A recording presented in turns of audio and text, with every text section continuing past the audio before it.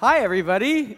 How's it going? It's so good to see. This is the first time I've been here in 2021. I have missed all of you. Have you guys missed me? Yeah, oh, you humor me. Thank you very much. Hey, it's so good to see all of you. Happy Valentine's Day. As I was walking into this room here just 10 minutes ago, a little 2-year-old named Thomas handed me this Valentine right here. Isn't that awesome? Where are all your Valentines for me, huh? I want to see him after the service. Do me a favor, grab your Bibles and turn to Exodus chapter 2. Exodus chapter 2. As Emily said, we are beginning a new sermon series. And this sermon series is inspired by that song, Waymaker. But the text that's going to serve as sort of our anchor for this series is we're going to be in the book of Exodus. And over the next several weeks, what we're going to be doing is we're going to be touching down in various spots in the book of Exodus. And I love the book of Exodus. It's such a great book. And every week what we're going to do as we gather together is we're going to take one of those lyrics from Waymaker and we're going to see how God was that to the Israelites as he led them out of their slavery in Egypt. And we'll talk more about that today on their way to the promised land and how God is still like that today. So we're going to talk about how God was a Waymaker and how he still is a Waymaker. And God was a promise keeper and how he still is a promise keeper and so on. And today we're going to focus on this idea of God as a Waymaker. And in order to do that, we're going to look at a passage that starts at the end of Exodus chapter 2 into chapter 3 of Exodus. And so to set the scene for what we're going to look at today, I'd love to read this ahead of time, and then we'll pray, and then we'll get going here. So I'm in verse 23 of Exodus chapter 2, and this is what it says. We'll also have the words on the screen. It says, "During that long period, the king of Egypt died. The Israelites groaned in their slavery and cried out, and their cry for help because of their slavery went up to God. God heard their groaning, and he remembered his covenant with Abraham, with Isaac, and with Jacob. So God looked on the Israelites and was concerned about them." Chapter 3, verse 1. "Now Moses was tending the flock of Jethro, his father-in-law, the priest of Midian. And he led the flock to the far side of the wilderness and came to Horeb, the mountain of God. There the angel of the Lord appeared to him in flames of fire from within a bush. Moses saw that though the bush was on fire, it did not burn up. So Moses thought, 'I will go over and see this strange sight, why the bush does not burn up.' When the Lord saw that he had gone over to look, God called to him from within the bush, 'Moses, Moses.' And Moses said, 'Here I am.' Verse 5, 'Do not come any closer,' God said. 'Take off your sandals, for the place where you are standing is holy ground.' Then he said, 'I am the God of your father, the God of Abraham, the God of Isaac, and the God of Jacob.' At this, Moses hid his face because he was afraid to look at God. The Lord said, 'I have indeed seen the misery of my people in Egypt. I have heard them crying out because of their slave drivers, and I am concerned about their suffering. So I have come down to rescue them from the hand of the Egyptians and to bring them up out of that land into a good and spacious land, a land flowing with milk and honey, the home of the Canaanites, Hittites, Amorites, Perizzites, Hivites, and Jebusites. And now the cry of the Lord has reached me, and I have seen the way the Egyptians are oppressing them. So now go. I am sending you to Pharaoh to bring my people, the Israelites, out of Egypt.' But Moses said to God, 'Who am I that I should go to Pharaoh and bring the Israelites out of Egypt?' And God said, 'I will be with you. And this will be the sign to you that it is I who have sent you. When you have brought the people out of Egypt, you will worship God on this mountain.' Moses said to God, 'Suppose I go to the Israelites and say to them, the God of your fathers has sent me to you. And they ask me, what is his name? Then what shall I tell them?' God said to Moses, 'I am who I am. This is what you are to say to the Israelites, I am has sent me to you.' God also said to Moses, 'Say to the Israelites, the Lord, the God of your fathers, the God of Abraham, the God of Isaac, and the God of Jacob has sent me to you. This is my name forever, the name you shall call me from generation to generation.'" Let's bow our heads in a word of prayer. Father God, as we come before you this morning and as we take a look at this very just rich passage of Scripture, Lord, God, I pray that the God who is the Waymaker, which this passage is about, Father, I pray that would come through, Father. And God, I pray that, God, that you would speak through me exactly what you want to say here this weekend, Lord. And as you call your people to do what you have placed on our hearts to do as we will talk about, Father, I pray, Lord, that people would hear that call as a call from you and respond in obedience and respond in joy to what it is that you have for each and every one of us. And so, God, we give this time over to you. And we ask this all in your Son's name. Amen. Well, as we begin here today, as I was preparing for this message this past week, I was remembering a story that is told about Abraham Lincoln. And many of you know that Abraham Lincoln was just a man of great faith. He was a man of great devotion to God. And the story goes that during the height of the Civil War, as our nation was tearing itself apart, Lincoln used to actually attend a Presbyterian church in Washington, D.C. And as the story goes, whenever he would attend this church, he would only go with just one person. That was one of his aides. This was in the days, of course, before the Secret Service. And whenever he would attend this church, he would actually slip into this church late. And he would sit off to the side. And the reason why is because President Lincoln knew that if anybody knew that the President of the United States was there, it would cause a commotion, and Lincoln didn't want to do that. And so he would try to remain as hidden as possible. Well, in the story that I read, apparently one time after attending this service, the aide who was with Lincoln, he asked Lincoln what he thought of the message. And President Lincoln said something like this. He said, well, I thought the message was well thought through, and I thought it was eloquently delivered. And so the aide said this. He said, oh, so you thought it was a great message. And Lincoln replied, no, I thought the pastor failed. And at this, the aide was shocked, and he said, failed? How? Why? And this is what Lincoln said. He said he failed because he did not ask of us something great. He said he failed because he did not ask of us something great.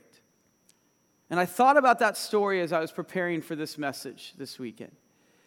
You know, as I spent some time over the last several weeks, again, this is the first time I'm talking to you in person in 2021, as I spent some time over the last several weeks thinking about sort of the current state of our world and the current state of our nation right now.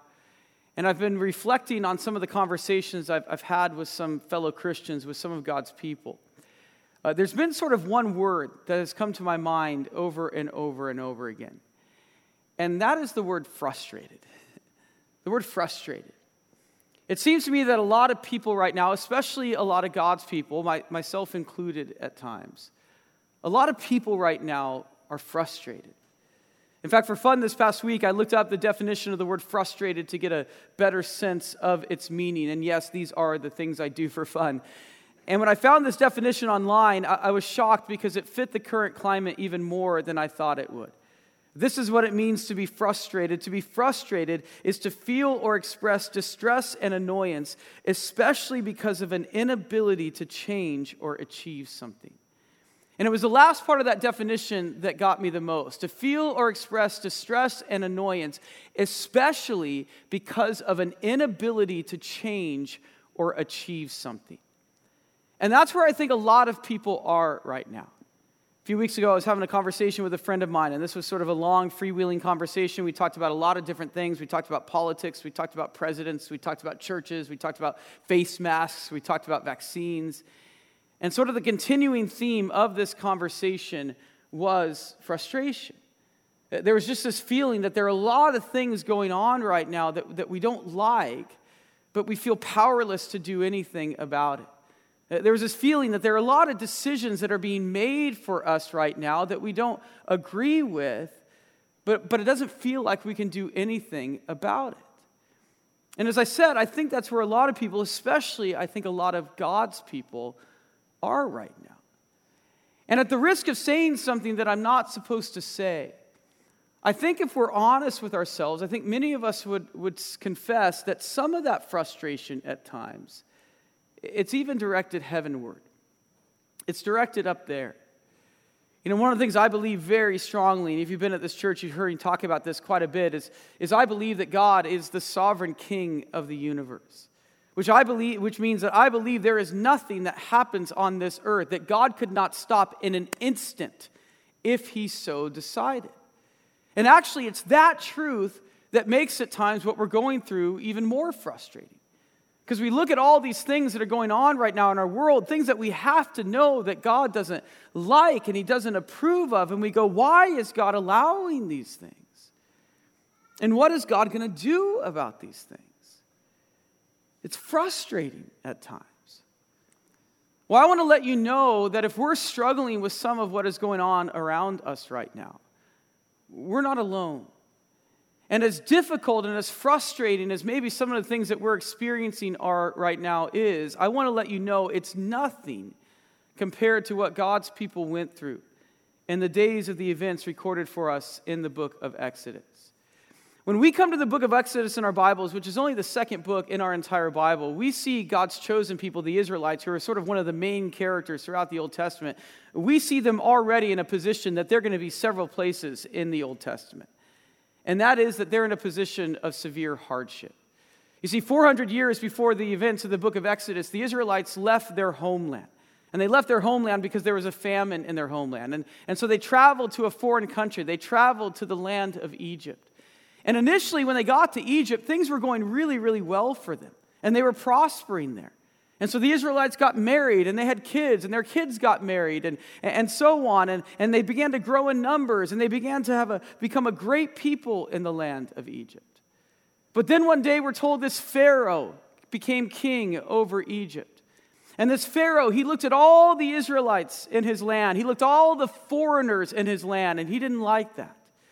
And he saw them as a threat. And so this Pharaoh decided that he wanted to enslave God's people. And he wanted to make life miserable for them. And back in verse 14 of Exodus chapter 1, we get a picture of what life became like for God's people. We'll put this on the screen. This is what it says. It says, they, the Egyptians, made their lives bitter with harsh labor and brick and mortar and with all kinds of work in the fields. In all their harsh labor, the Egyptians worked them ruthlessly. And you see that word ruthlessly there, and it's a very interesting word. It's not used very much in our Bible. And in the original Hebrew, the root of that word, it conveys a sense of violence. As though the Israelites were being beaten. They were being tortured by the Egyptians of that time. And we need to understand this torture, this slavery, it didn't last just a few years. It didn't last 4 years or 8 years or 16 years. No, it lasted hundreds of years. For hundreds of years, the Israelites were enslaved. Talk about frustrating, right?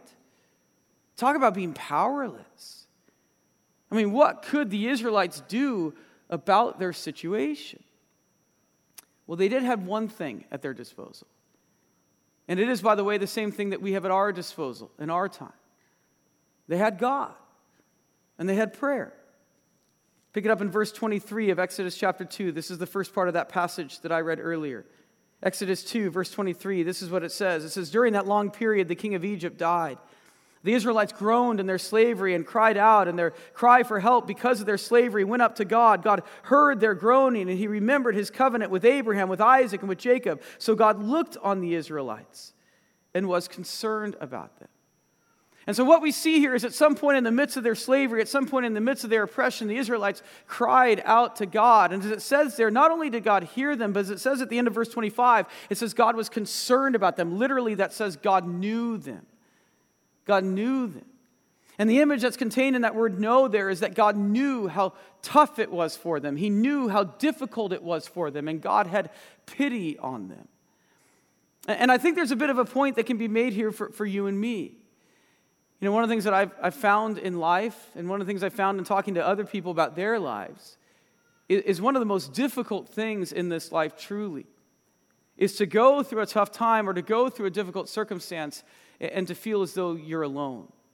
Right? It's one thing to go through a tough time and to feel as though you have the support of your family and friends around you. It's another thing entirely, however, to go through a tough time and feel like nobody gets it, that nobody understands what you're going through. Loneliness intensifies difficult circumstances. It magnifies frustrations. I think that's one of the reasons why this season has been so difficult for so many people.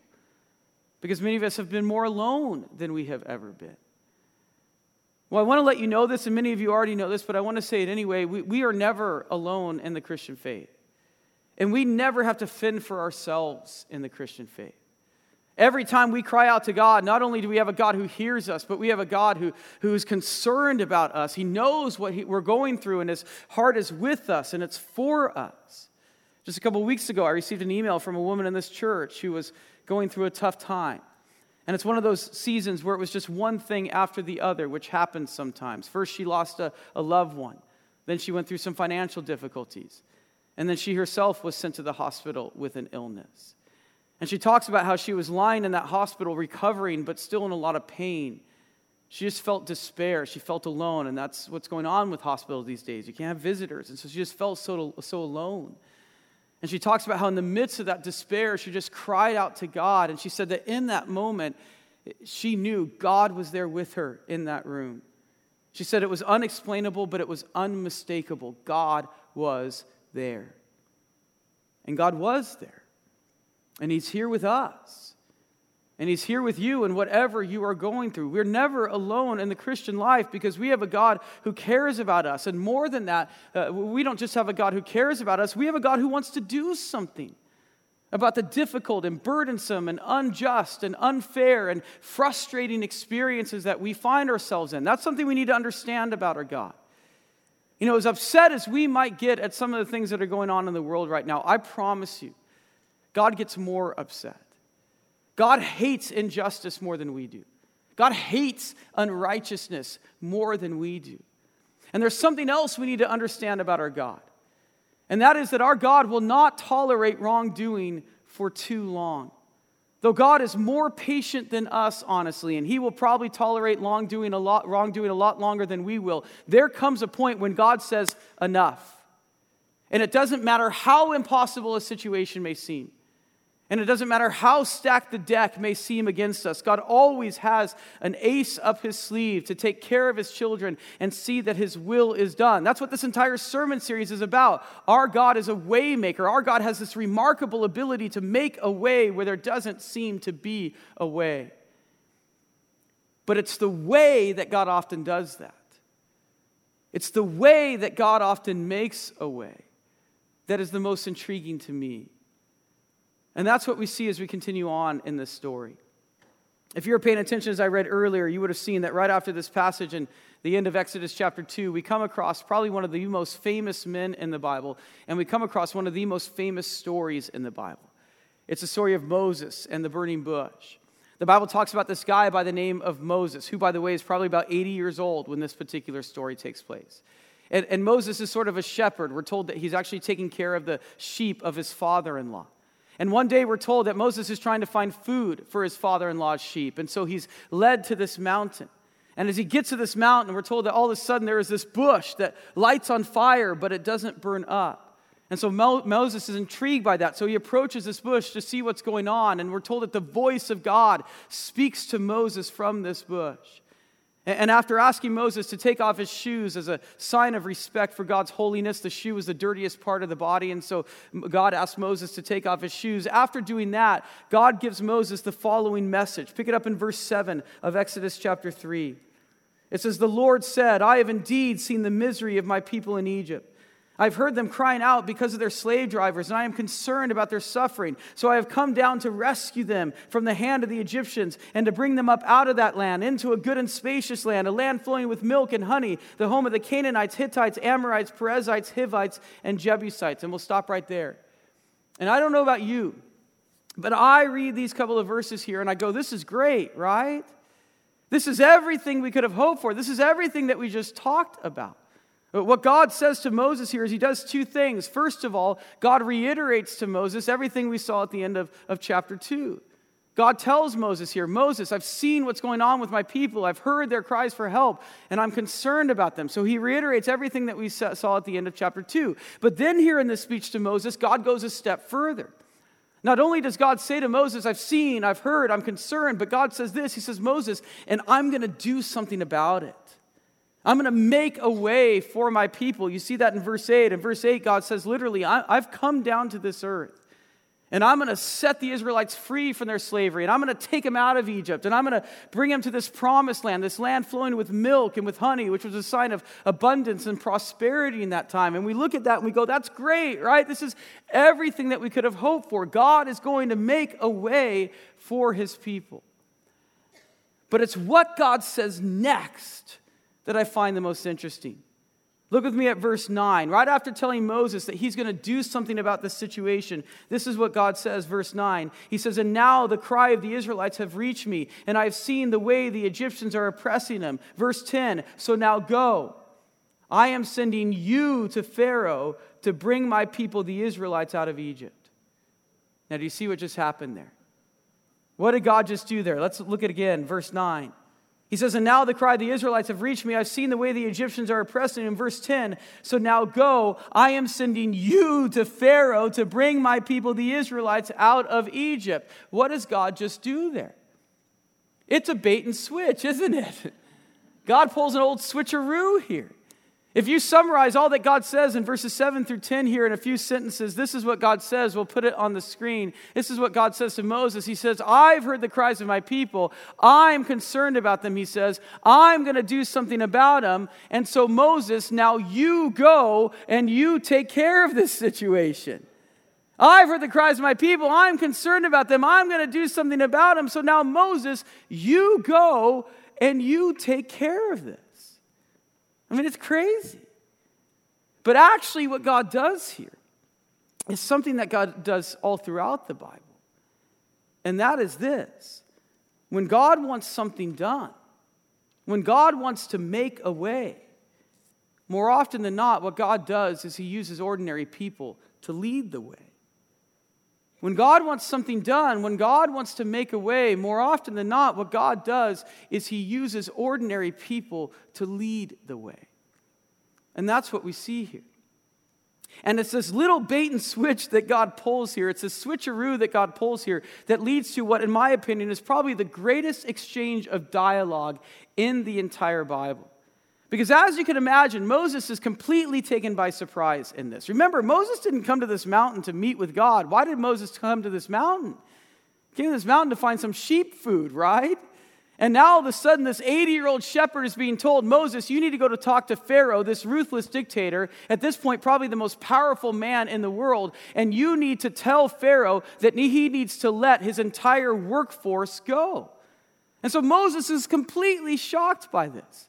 And so what follows this assignment that God gives Moses here in verses 7 through 10, in the rest of chapter 3 into chapter 4, what we find now is we find a series of 3 questions that Moses asks God and 3 responses that God gives. We find 3 questions that Moses gives to God and 3 answers that God gives. And actually what we're going to do is we're going to put a chart on the screen and we're going to sort of fill this chart out as we go along. So you may want to write this down if you want, okay? So 3 questions and 3 answers. The first question that Moses asked God, you find in verse 11 of this passage.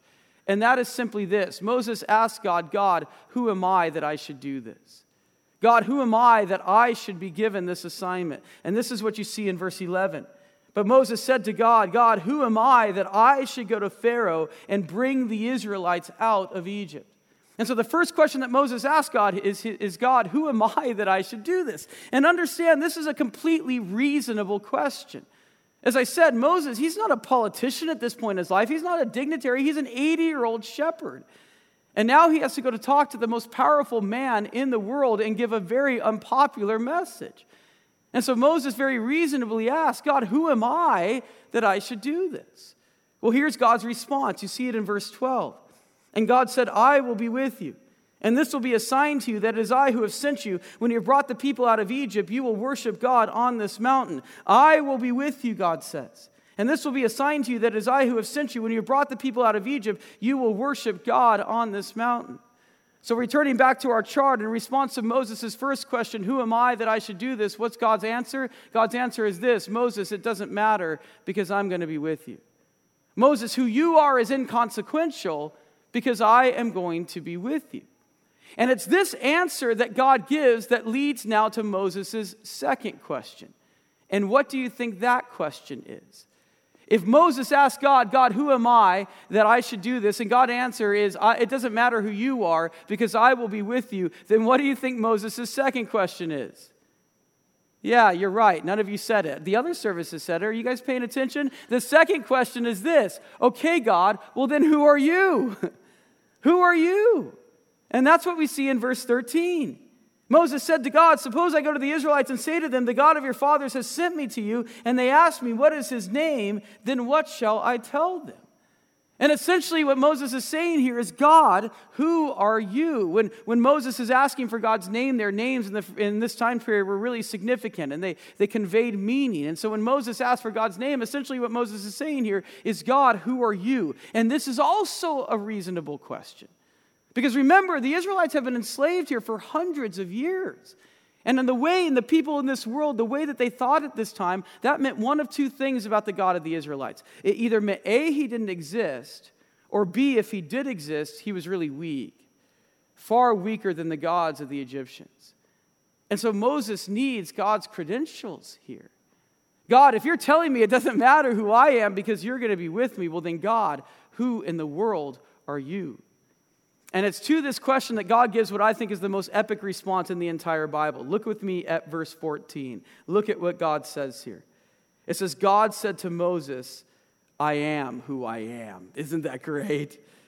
God said to Moses, I am who I am. This is what you are to say to the Israelites. I am has sent me to you. And I would imagine that if God had a mic in his hand right now, he would have just dropped it, okay? Because this is a mic drop sort of moment. Because what is God saying to Moses here? He's saying, Moses, you want to know who I am? I just am, Moses. I defy explanation. You can't explain me. You can't define me. I just am. And so returning back to our chart, in response to Moses' second question, who are you? God simply says, I just am. And this, by the way, this is what sets up the revelation, the disclosure of God's name in the Bible. I don't know how many of you know this, but our God has a name, and it's not God. Our God has a personal name, like my name is Chris, and my wife's name is Tanya, so God has a name. And in the original Hebrew, God's name is just 4 letters, and when you bring that into the English language, it's the letters YHWH, YHWH. That's God's name.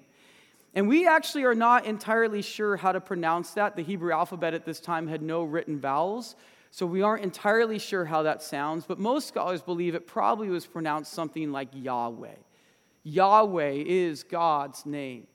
And Yahweh literally means He is. God says to Moses, I am who I am. And so Yahweh literally means He is. It's a third person singular of the verb to be. And I want to let you know that we see God's name used all throughout the Old Testament. Anytime you're reading the Old Testament and you see the Lord in all capital letters, in fact, you see it in the very next verse, in verse 15, the underlying Hebrew there is Yahweh. It is God's personal name. And there is so much wrapped up in the fact that God would choose as His name a word that means He is. We could do an entire sermon series on that one idea alone. But among other things, what it means is exactly what I said at the beginning of this message. It means that God is the all-powerful sovereign king of this universe. It means that everything that exists in this universe exists because of God. God is everything. God is. That's who our God is. And it's in light of that, going back to my earlier point, it's in light of that it's so amazing to me that this God who is everything would use this 80-year-old shepherd to accomplish His purposes. This God who is everything, who could free the Israelites at a snap of a finger. It's so amazing to me that God would use this 80-year-old shepherd to deliver His people. But as I said, that is how God often works. When God wants to make a way, God often uses ordinary people to lead the way. And that's what brings us to you and me. And that's what brings us to all that we're going through in this unique time in which we continue to live. You know, I've talked about this before, but one of the things that happens when you're a pastor is you receive emails, okay? I receive a lot of emails. And let me tell you, the vast majority of emails that I receive are very kind and they're very gracious, because you are a very kind and a very gracious group of people. Most of you are. No, all of you are, okay? You are. But occasionally, we'll receive emails. I receive emails of a different sort. And recently, I've received a couple of emails that follow a similar theme.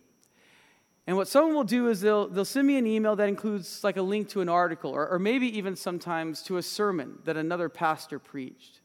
And by the way, that's exactly what your pastor wants. Your pastor wants a sermon of how good another pastor is, okay? No, really, it keeps me humble, so that's good, okay? It is. But they'll send this article, they'll send a link to another sermon, and then the person will say this. They'll say, Chris, do you see all that's going on right now in our nation, in our world? And essentially what they'll ask is they'll say, Chris, what are you going to do about this? What's the church going to do about this? Why aren't you speaking about this like Pastor so-and-so is? And I want to let you know, I completely understand the spirit in which those emails are sent. I do. There's a lot going on right now that scares a lot of people and it concerns a lot of people. And there's a burden that a lot of people feel right now. And I absolutely get that. Here's what I want to suggest to you, okay? Here's what I want to suggest to you. One of the things that I've learned over the years, and one of the things that I see in Scripture, is that the burdens that we feel, I often think they're more than just burdens, okay? I think they're callings from God. I think they're assignments from God.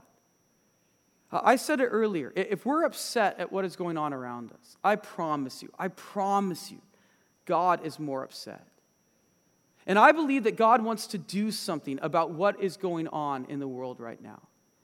And I believe the way that God wants to do something about what is going on in the world right now is the way that God has almost always done something about what is going on in the world. And that is that God wants to raise up ordinary people to accomplish His purposes.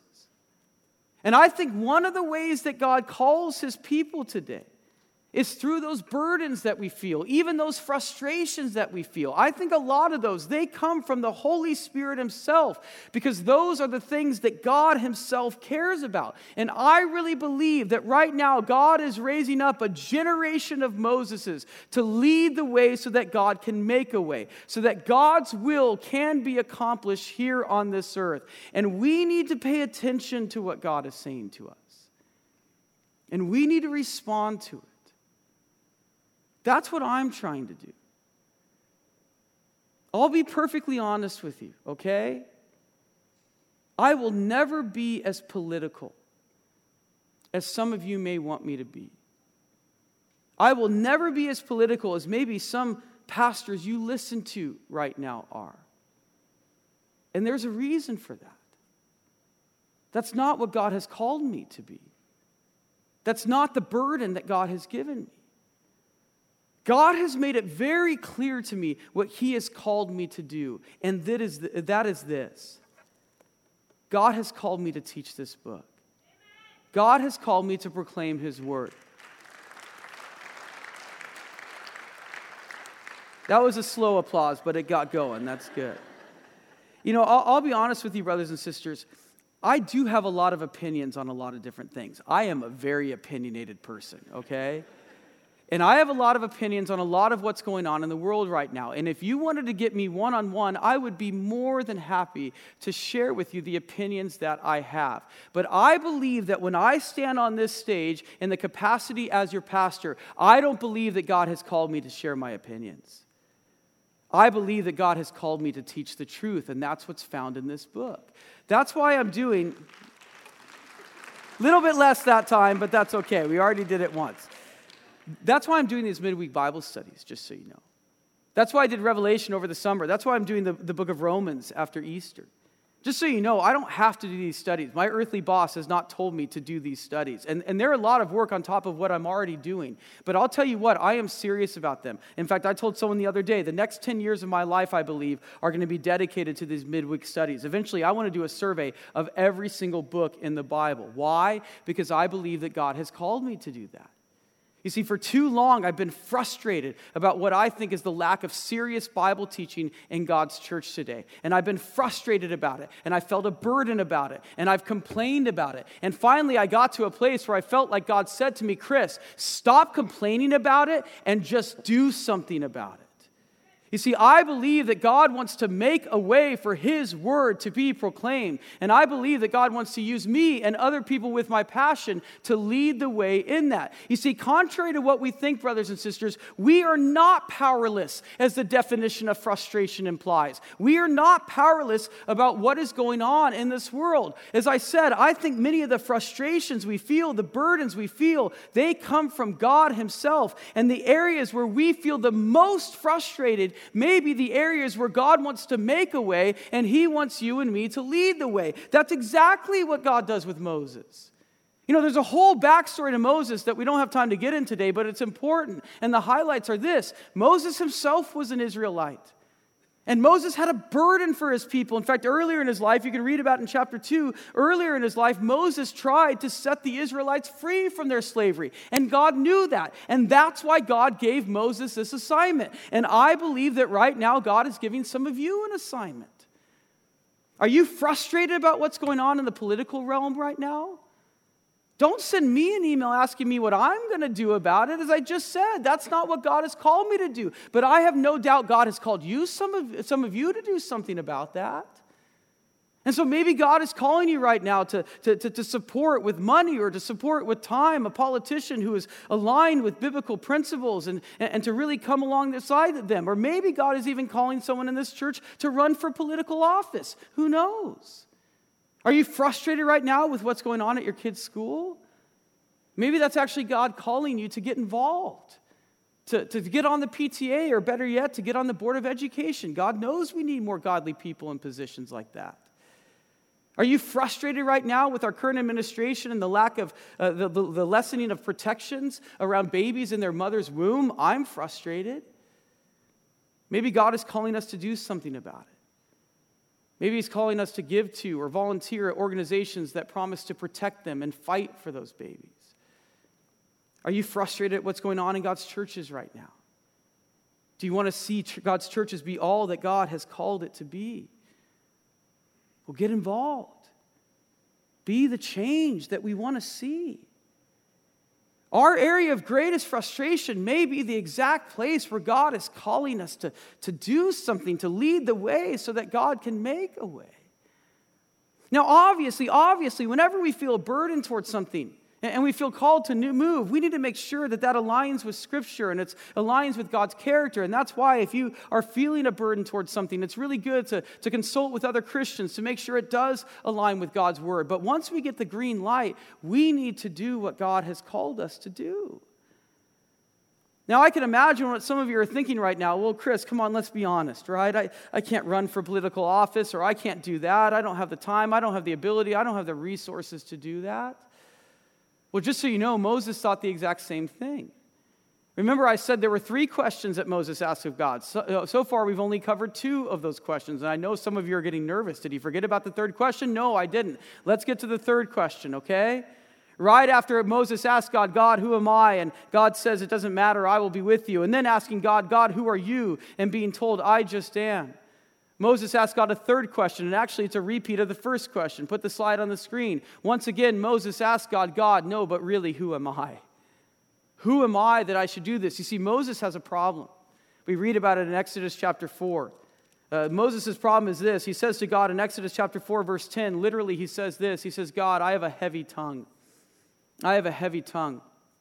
And what that means is that Moses had some sort of speech impediment. In fact, a lot of scholars believe that maybe Moses was a stutterer. And now he's being told that he has to go talk to the most powerful man in the world. And so Moses thinks about it and he says, no, God, really, who am I that I should do this? And listen to God's response. Exodus chapter 4, verse 11.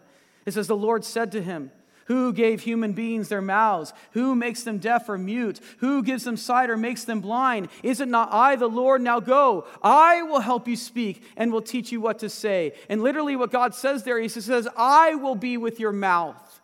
I will be with your mouth. And so let's put that chart on the screen. In response to Moses' final question, no, but really, God, who am I? Once again, God says this. He says, Moses, it just doesn't matter because I am going to be with you. And God says the same thing to us. Those of you who have been at this church for a while, you know my story. I suffer from anxiety.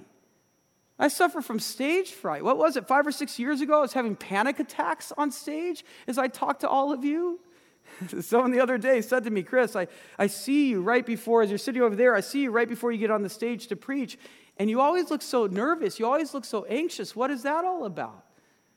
I am nervous. I am anxious. I'm afraid I'm going to pass out right in front of all of you, you know? I always tell people with my personality, I should have been in IT, just sitting in a little room somewhere, just a computer and myself. I'm the least likely person in the world who should be doing what I'm doing. But for almost 9 years at this church now, I've been doing that. Why? Because it's not about me. It's about God. He's called me to do this. And so He will see me through this. Medicine also helps, by the way, just so you know. But mainly it's God. God uses the medicine, okay?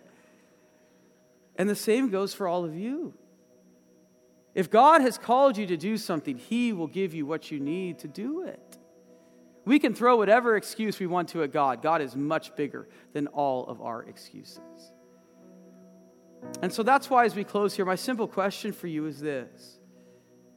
Where do you feel like God wants to make a way? And he wants you to lead the way. What burden has God given you that he may be asking you to do something about? You know, there's some people today who look at the God of Exodus, right? The God of Moses, the miracle-working, way-making God, and they ask this question. They say, where is the God of Moses today? Looking at all that's going on around us, right? Where is that miracle, way-making God of Moses today? Just so you know, that's not the right question. The right question is this. It's not where is the God of Moses. It's where are the Moseses of God. Where are those who are willing to listen to and to respond to God's call? Where are the Moseses of God? I know where they are. They're in this church. They're sitting in these seats. I believe in this odd time in which we continue to live, God is doing something great, and he wants to raise up a generation of people to accomplish his will, to lead the way so that God can make a way. The question for us is, will we listen to him? And will we respond to the call, to the assignment that God has given us? Will you do me a favor? Will you pray with me?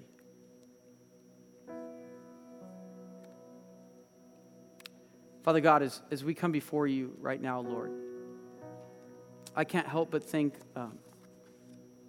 not through my words, but through your word, Father, that there is someone in this room, hopefully more than that, but at least someone in this room, God, that you've just put a big call, a big assignment on their heart. And maybe, Father, it's something that they've been feeling for a long time, but this message here today, it just confirmed that, Lord. And God, I pray that you would continue to confirm that, Father, within them.